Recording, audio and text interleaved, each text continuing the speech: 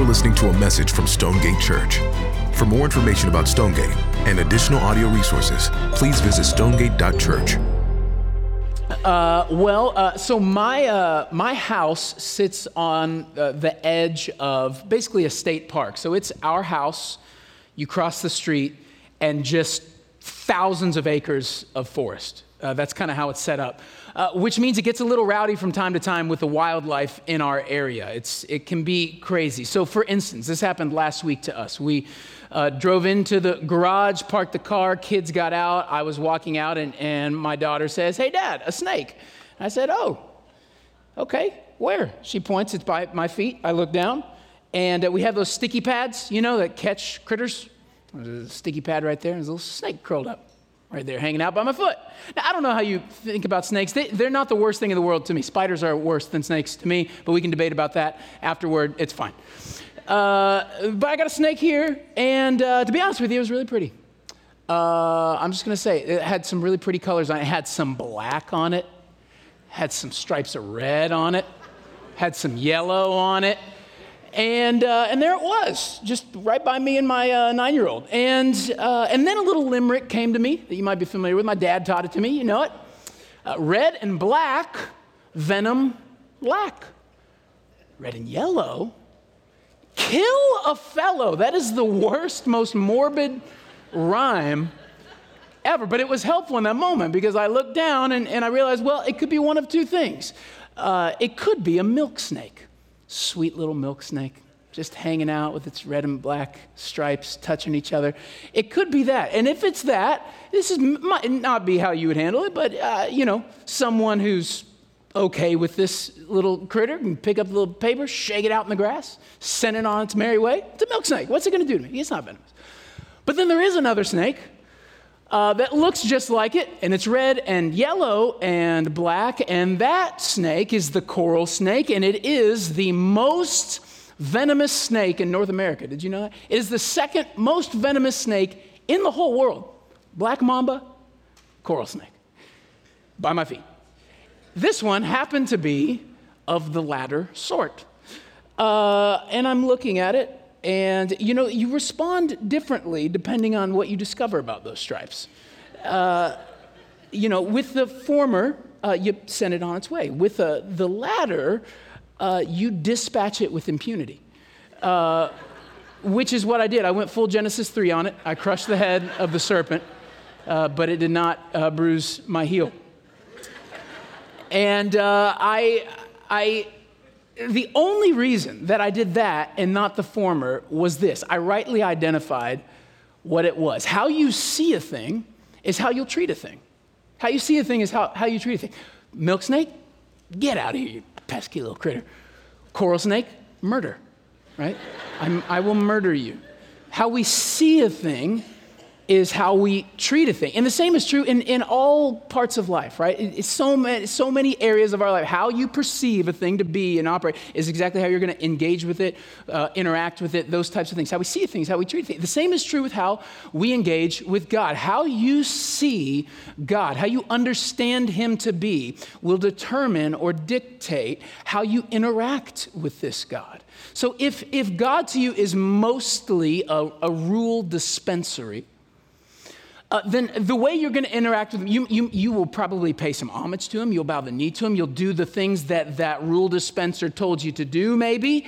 But that will probably be the extent of your interaction with this God. He's a rule dispensary, right? If he is more of like a blessing dispensary, if that's how you see God, perceive God, well, you're going to come to him when life's a mess and you need to get back on the right path, when you need some stuff in your life and you don't have that stuff, you'll come to him, ask for those blessings.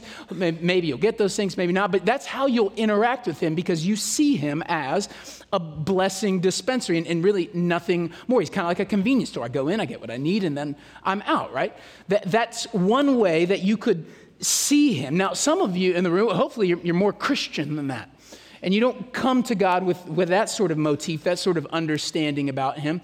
You come to him, and when you think about him, you think about him maybe as mainly or primarily a savior, which on the one hand seems right? He is the Savior of the world. That's what the New Testament calls him. If you're a Christian in here, he has saved you. I mean, it's the precious truth that we as Christians hold on to. Our God gave his life for sinners like you and me. He's a Savior. But I want to say something about that. Even that seemingly right understanding of what God is fundamentally, even that, there is a danger in it. You have to be careful. You have to be careful because that way of thinking could possibly make you and I treat God inappropriately too. Well, how so? Well, if he is a Savior and only a Savior to you, then the only thing you're really going to need him for is saving, right? Dallas Willard has a little term he came up for this, for Christians who see God like this. He calls them vampire Christians because all I need is blood, right? I come in, I get the blood, I'm saved, I'm all better, and I'm out. But do you see, even that understanding of God distorts the interaction that we ought to have with him. He's so much more than that he is a Savior as a gateway for us to experience him as something else. That's what I want you to see this morning. So I'm not diminishing the value of the cross. We're spending all next week dealing with God as Savior for us. That's one of the four promises, one of the 4 G's that we're dealing with. God is gracious. But my question is that the most essential way to think about who God is for us in the gospel? If you were to grab a shovel and start digging under the gospel, when you hit bedrock, what do you hit? That's the question. What do you hit when you dig all the way down?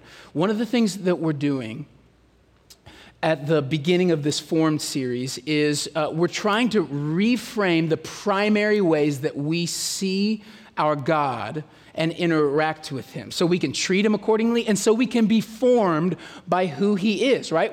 We're seeing him for who he is in these 4 G's we've laid out, and then we are conforming our lives to the reality of who he is. So last week we talked about God being great for us, right? And by God being great, we mean God is sovereign for us. So he's in control of everything. And if you're in Christ, he's your dad, which means your dad runs everything. So the worst thing that could happen to you is under the sovereign, controlling, orchestrating hand of God. So God is great for me, so I don't have to be in control. I don't have to manage all the things in my life, right? He's great for me. Next week, we're going to be talking about God being gracious for me, that the core of who he is, God is a forgiving God.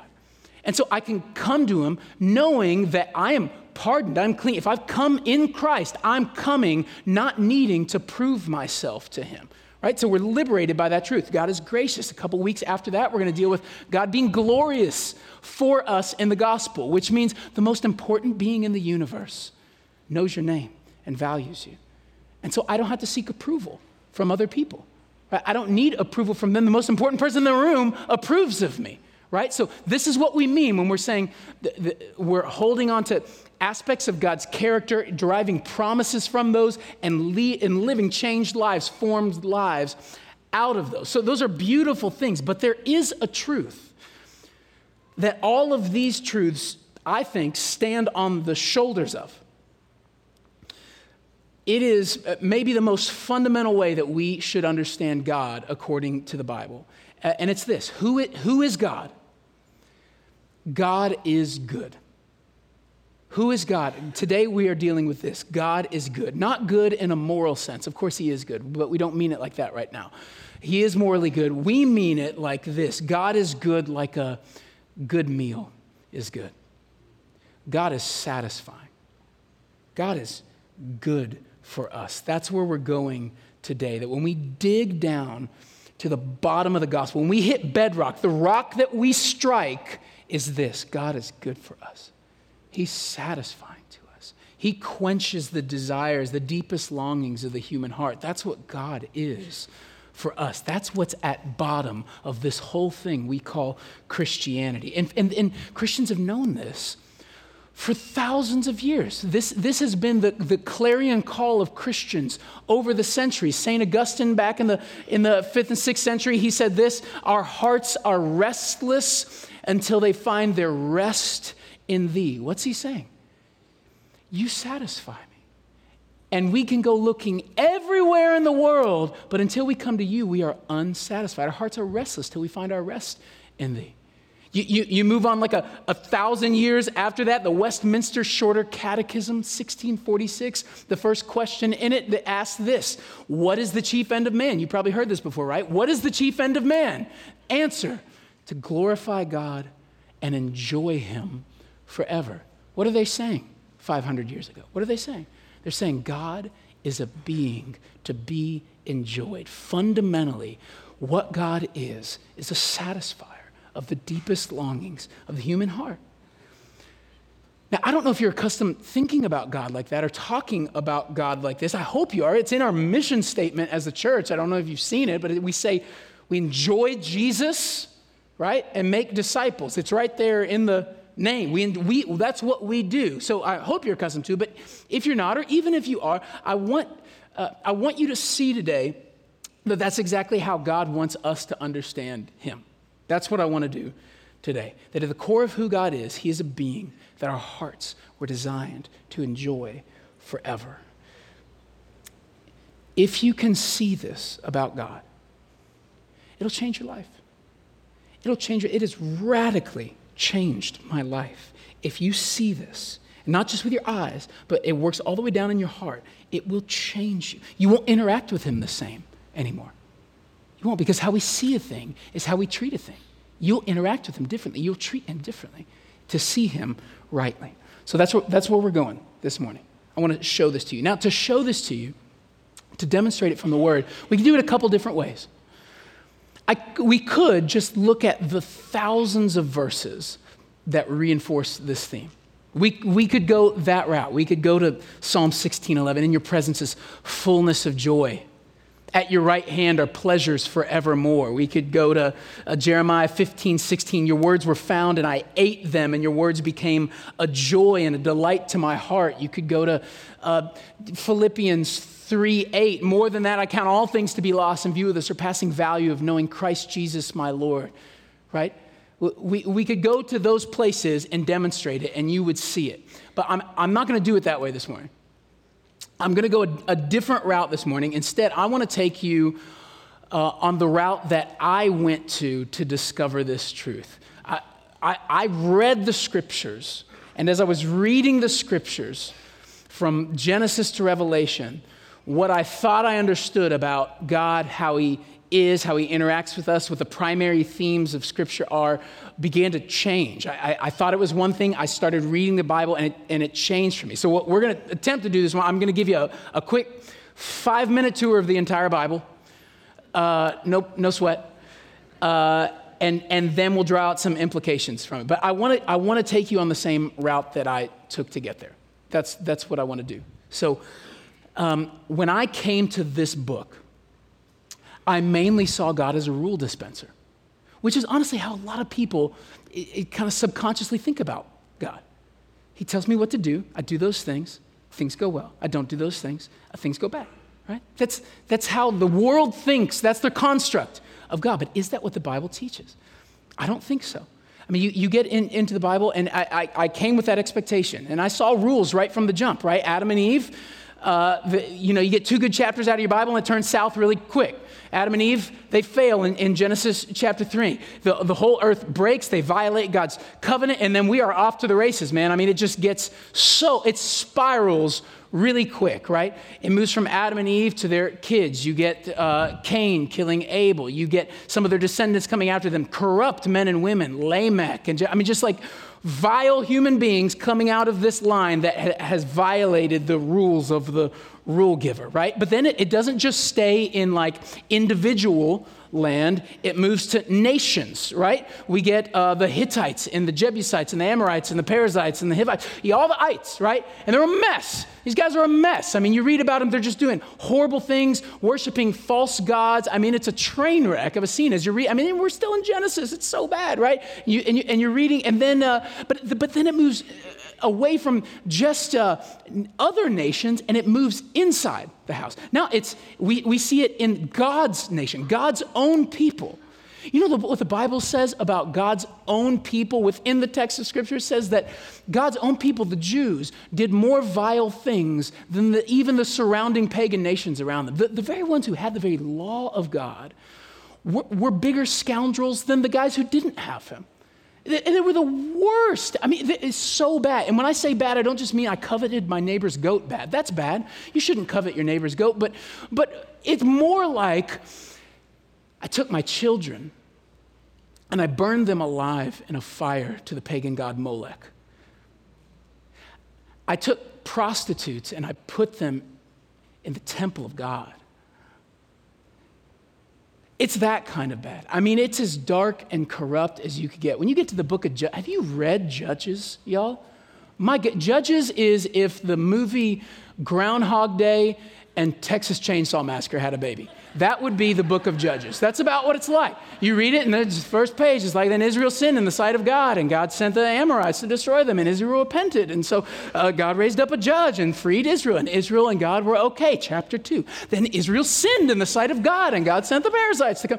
That's the whole book. I mean, it is so bad. They come to the end of that, and they're like, hey, God, can we please have a king? God's like, no. 1, you're the worst. 2, I'm your king.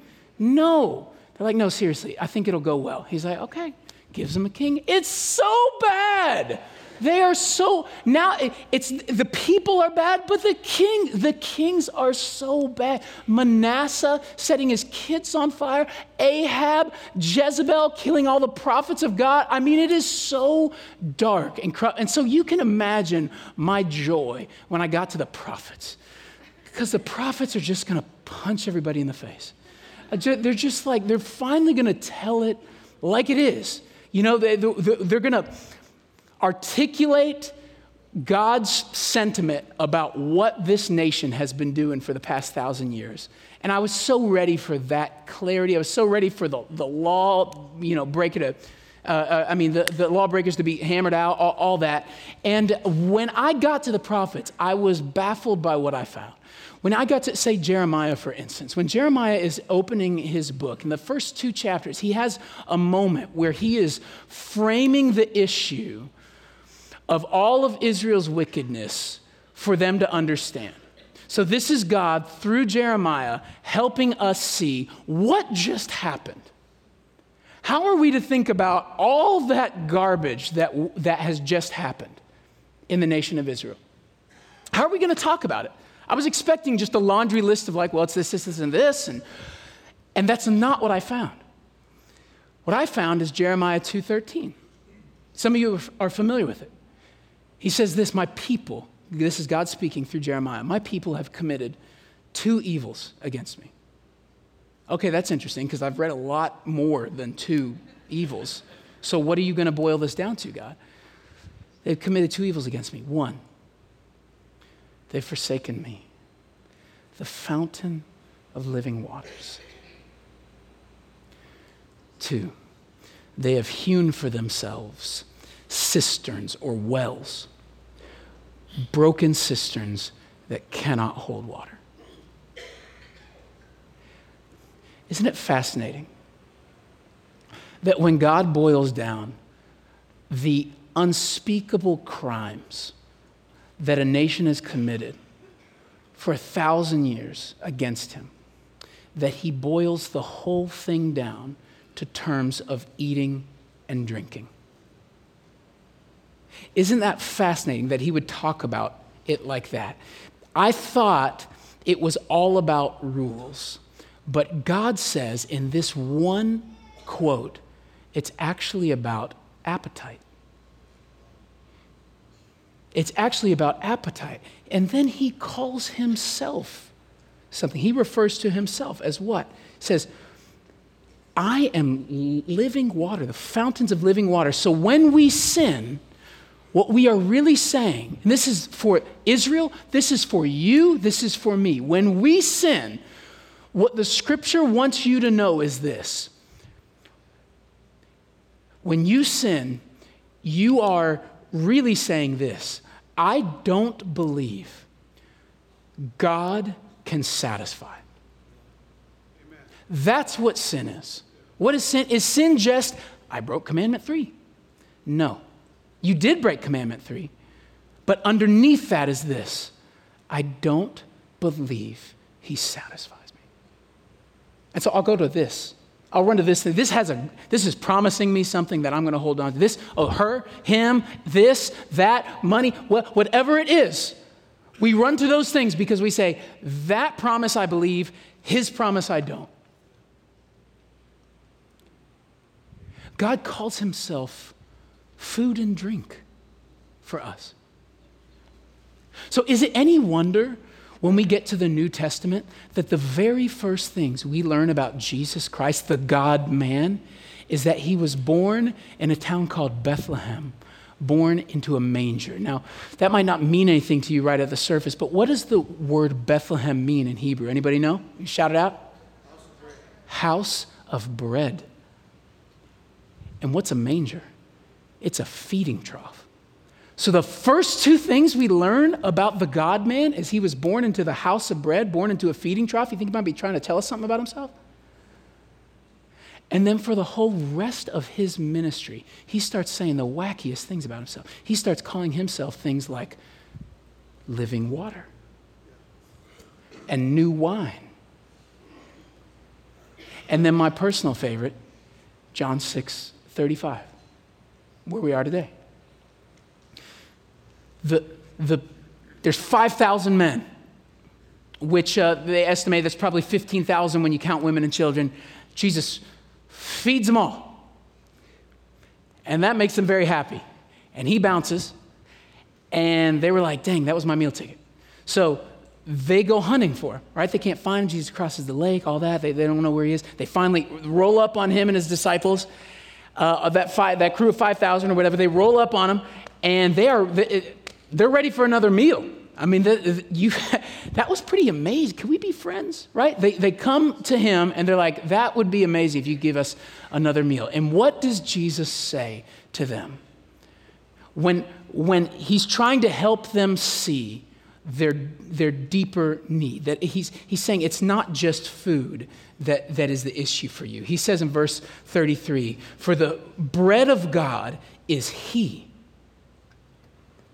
Not that which. He, who comes down from heaven and gives life to the world. They said to him, sir, always give us this bread, right? Because they still don't get it. They still think it's got, yeast in it and gluten. And like, let's do it. Maybe not gluten. You guys are going to email me later. All right. Always give us this bread. Then Jesus said to them, I'm the bread of life. I am the bread of life. Whoever comes to me shall not hunger, and whoever believes in me shall never thirst.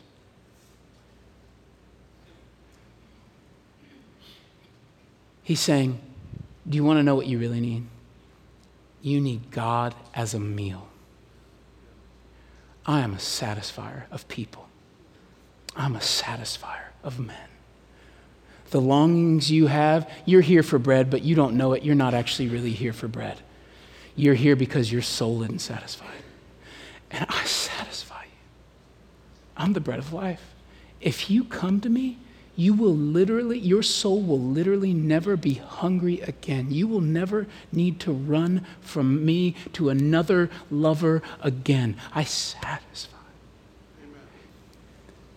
You drink from me, you come to me, you believe in me, you see me for who I am, you will never be thirsty again. That parchedness you feel when you got to go to the next thing and do the next thing and be with the next person and get the next job and have all the things, you don't have that when you're with me. I satisfy. I satisfy. I'm the bread of life. Now, if that's who our God is, the satisfier of our soul, if that's who he is, then we have to answer a second question. What does that mean for me? This is what Rodney did last week. Who is God? He is great. What does that mean for me? That's where we're at now. What does it mean for me that he satisfies? Here's how I want to do this. I want to give you 3 biblical pictures of how God being good for us in the gospel is meant to form our hearts. I want to take you to 3 scenes. We want to look through 3 windows at 3 scenes unfolding of how this truth, this is the truth, guys. how this truth changes a person's life. And we'll look at it from Scripture, the weapon that men have used in Scripture and women to be formed into God's image. Scene 1, Psalm 27. You can go there if you want. Psalm 27. We're going to call this the cure for fear. Can the goodness of God satisfy you in such a way that you wouldn't be afraid anymore of things? Let's see what the text says.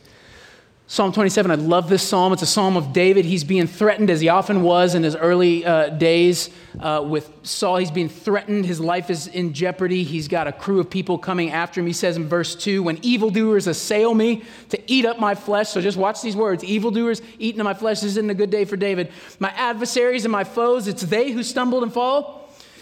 Though an army, so there's an army encamping against me, he says, my heart shall not fear. The war arise against me, yet I will be confident. So we have war, an army, adversaries, foes, assailants, and eating up my flesh. This is a bad day for David. This is a bad moment that he's in. The scene is not good. Now, what does David do in that scene? I mean, almost nobody in this room has experienced this. Maybe if you've been in war, maybe if you're an officer or something like this, maybe you come something close to it, but most of us haven't experienced this level of, oh my gosh, it's on the line. What does David do when he's being hunted by an army? Well, verse 4 tells us he prays. Now, what I want us to do is look at this prayer. What does he pray? I'll read the first part. It goes like this. One thing I've asked from the Lord. So he's saying, I'm just asking one thing that I will seek after. One thing I've asked from the Lord that I will seek after. Stop right there. Can we be honest for a second? Okay, it's you. You're in the setting. You get one prayer. And let's say it's guaranteed it's going to be answered. You get one prayer. What are you praying? Here's my prayer. One thing I've asked from the Lord that I will seek after. A rocket launcher. Like a Tony Stark rocket launcher with a scope and like maybe there's 2 rockets. Something that will blow these human beings away. In Jesus' name, amen. That's probably my prayer. Is that David's prayer? What does David pray? He could pray anything. What does he pray? That I may dwell in the house of the Lord all the days of my life, to gaze upon the beauty of the Lord and to inquire in his temple. What does he pray? I just want to be with God. I just want to see God. I just want to gaze upon your beauty. An army of men is coming to take my life. My one prayer, I want to enjoy you. I want to see you. You're beautiful. Can I just be in your company? I want you. I want you. These guys are coming to kill you while you're having a worship session. Because he knows something we don't. He knows that our best weapon against dread is delight. Our best weapon against dread is delight. How so? That's a weird sentence. How is that our best weapon? How does delight cure fear? Because, listen, when I'm so enraptured with God, threats to my life are just threats to my body. You can take my greatest treasure. I'm sorry. You can take my life, but you cannot take my greatest treasure, right? You can't take it because my treasure is not my life. So you could take my life, but my life isn't my great treasure. I have a great treasure, and it's the enjoyment of a person who will never leave me, even if you kill me. So I have nothing to fear anymore because I have the thing I want most in the world, and it can't be taken from me. So what difference does it make if you kill me or let me live? It doesn't really matter. In fact, that's how he consoles himself at the end of this psalm. He's saying, my enemies are coming. It's about over for me. And then he says this in verse 13, I would have despaired unless I had believed that I would see the goodness of the Lord in the land of the living. He's saying, I would have freaked out until I realized I'm with you always. I'm with you always. If they kill me, I'm going to see the Lord in the land of the living. So what difference does it make if you kill me? It's the same thing that Paul says in Philippians 1. You remember that verse? It's one of our favorite verses here. Philippians 1:21. For to me, to live is Christ, and to die is gain. What is he saying? He's saying, if I'm alive, I have Christ, yo. I got Christ. I have Jesus. The thing my heart most longs for, I already have him. He's mine. And if you kill me, joke's on you, because I get more Christ. So whether I live or I die, it's Christ. For me, to live is Christ, and to die is more Christ. So who cares? That's Paul's argument. What does this mean for you? Let's apply it to us. Last week, Rodney showed us that one way we fight fear is by believing the promise that God is great for us in such a way that when the threat of suffering comes, we can know God is sovereignly intending it for my good. So I don't have to be in control, right? I can rest. Today, we are seeing that God being good for us means that God can so enrapture my heart that even if I lose everything in the end, I will never lose the thing I love most. And so I can be steady. I can be steady. Some of you are dying in this room. I have a sheet of paper on my desk that gets printed out to the elders of the folks in our church who are struggling with sickness and ailments and suffering. And we get a list of names of people and what's going on. I've seen the list, and I know in this room and watching at home are people who are dying. You've got the diagnosis, and unless God does a miracle, you're not going to make it. And you know it. Can I tell you something? There is only one thing that will steady you on your deathbed. For to me, to live is Christ, and to die is more Christ. I get more of him on the other side of this than I even do now. So my heart can be happy. It can be happy in him because death is a door to more of him. And yes, God, heal me. Yes, but even if you don't, I get more of you at the end of this deal than I had to start. Amen. That's how you make it on a deathbed. This truth. So here's the promise. God is good for me, so I don't have to fear calamity. You want to write a promise down from this? God is good for me, so I don't have to fear calamity. Scene 2. We'll pick up the speed. Cure for envy.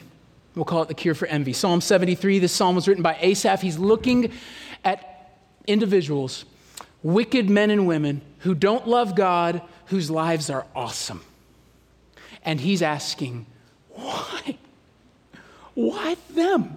Why not me? Verse 3, for I was envious of the arrogant when I saw the prosperity of the wicked. You ever felt like that?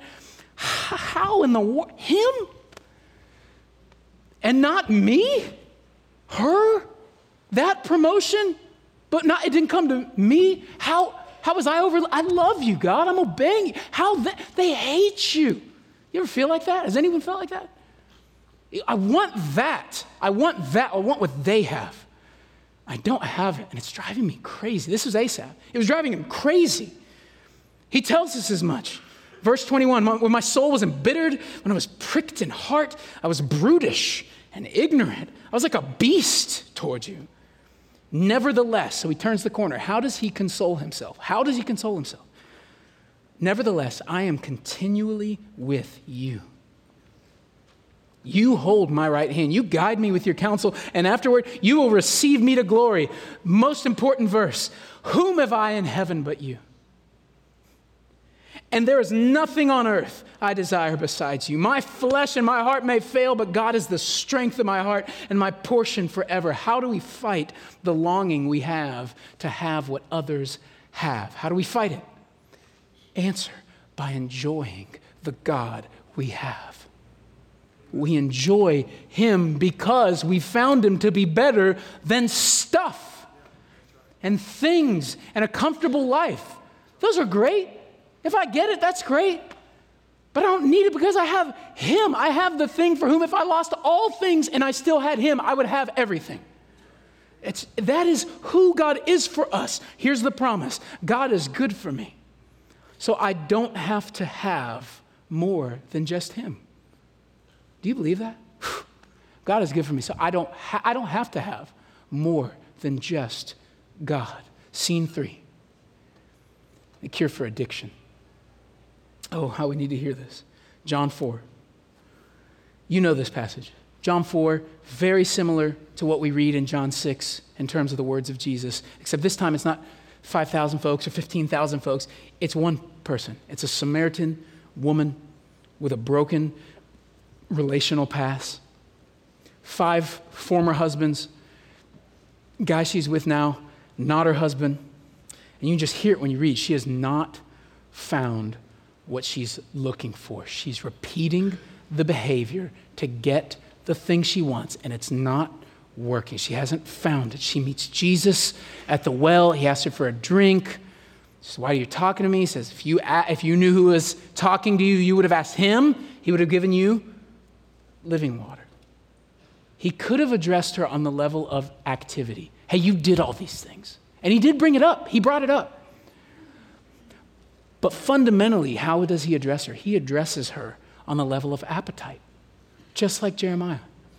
Using the well that they're sitting by as a reference point, he says this in verse 13. Jesus said to her, "Everyone who drinks this water will be thirsty again, but whoever drinks of the water that I will give to him will never be thirsty again." Does that sound familiar?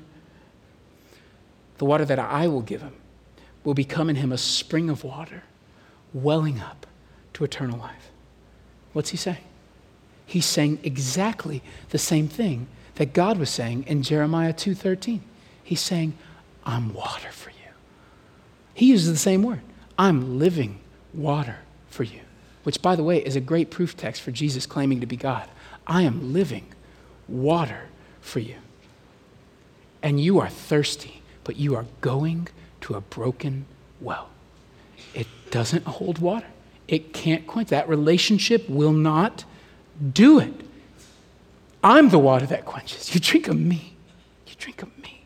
And you will never be thirsty again. What a treasure. Stonegate, what a treasure this is. These words will change your life. Here's the promise. God is good for me. So I don't have to look elsewhere for satisfaction. I don't have to look elsewhere for satisfaction. I have the well. The well's in me. It's springing up to a spring, overflowing. He's living water for me. If this sounds crazy for you, you need to consider, do I know God like this? Or is he a rule dispensary? Is he a blessing dispensary? Or is he water for me? Does he satisfy me? I'll tell you how this played out for me. I've talked to you a little bit about this before, but I care about this so much because this isn't rhetorical data. This isn't theology for me. This is how God freed me from pornography addiction. This is how God is freeing me from gluttony. I lost 80 pounds believing this promise. And that's not go me or even that weight loss is the real issue. The issue was my appetite. As I sat with the word and started reading it, just reading it, and taking these promises and going, is that true? And then just sitting and just trusting that it was and coming back to him. As I did that, I began to notice that what was in my pantry, for instance, could fill my stomach, but it just couldn't fill my soul.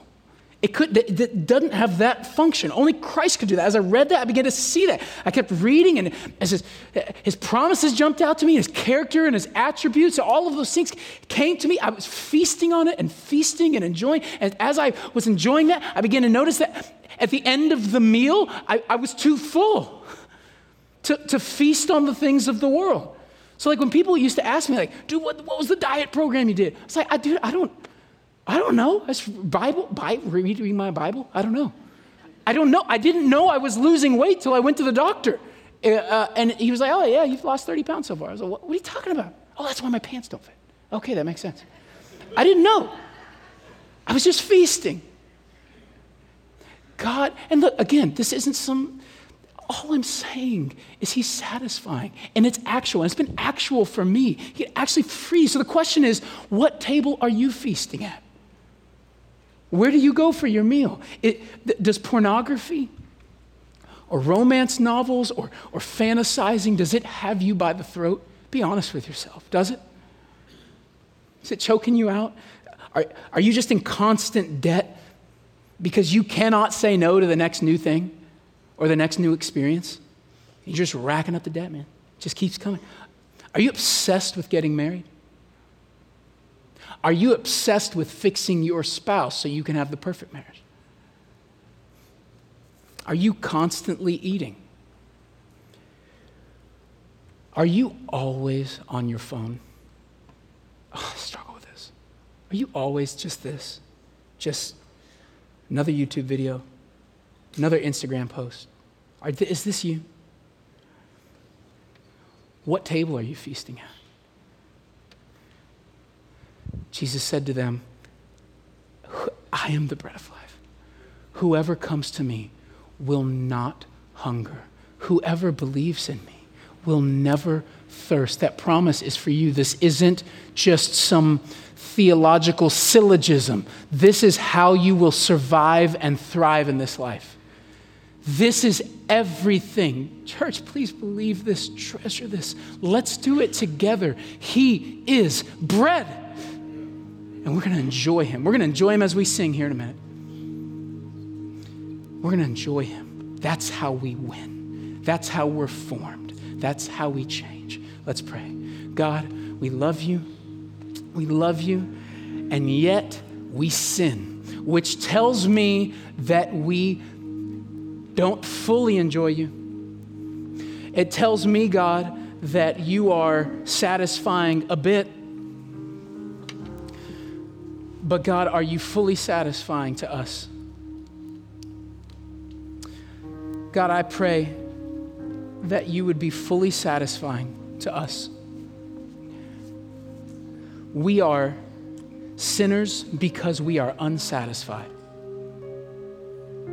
And I don't know all the besetting sins and struggles that are in this room. But God, you do. And you know there is an antidote. And it's you. It's bread. It's feasting. So God, satisfy us. We need you. God, as we sing, even this new song, God, we pray that you would be kind to us, to wake us up to the fact that you really are the well that won't run dry. In Jesus' name we pray. Amen.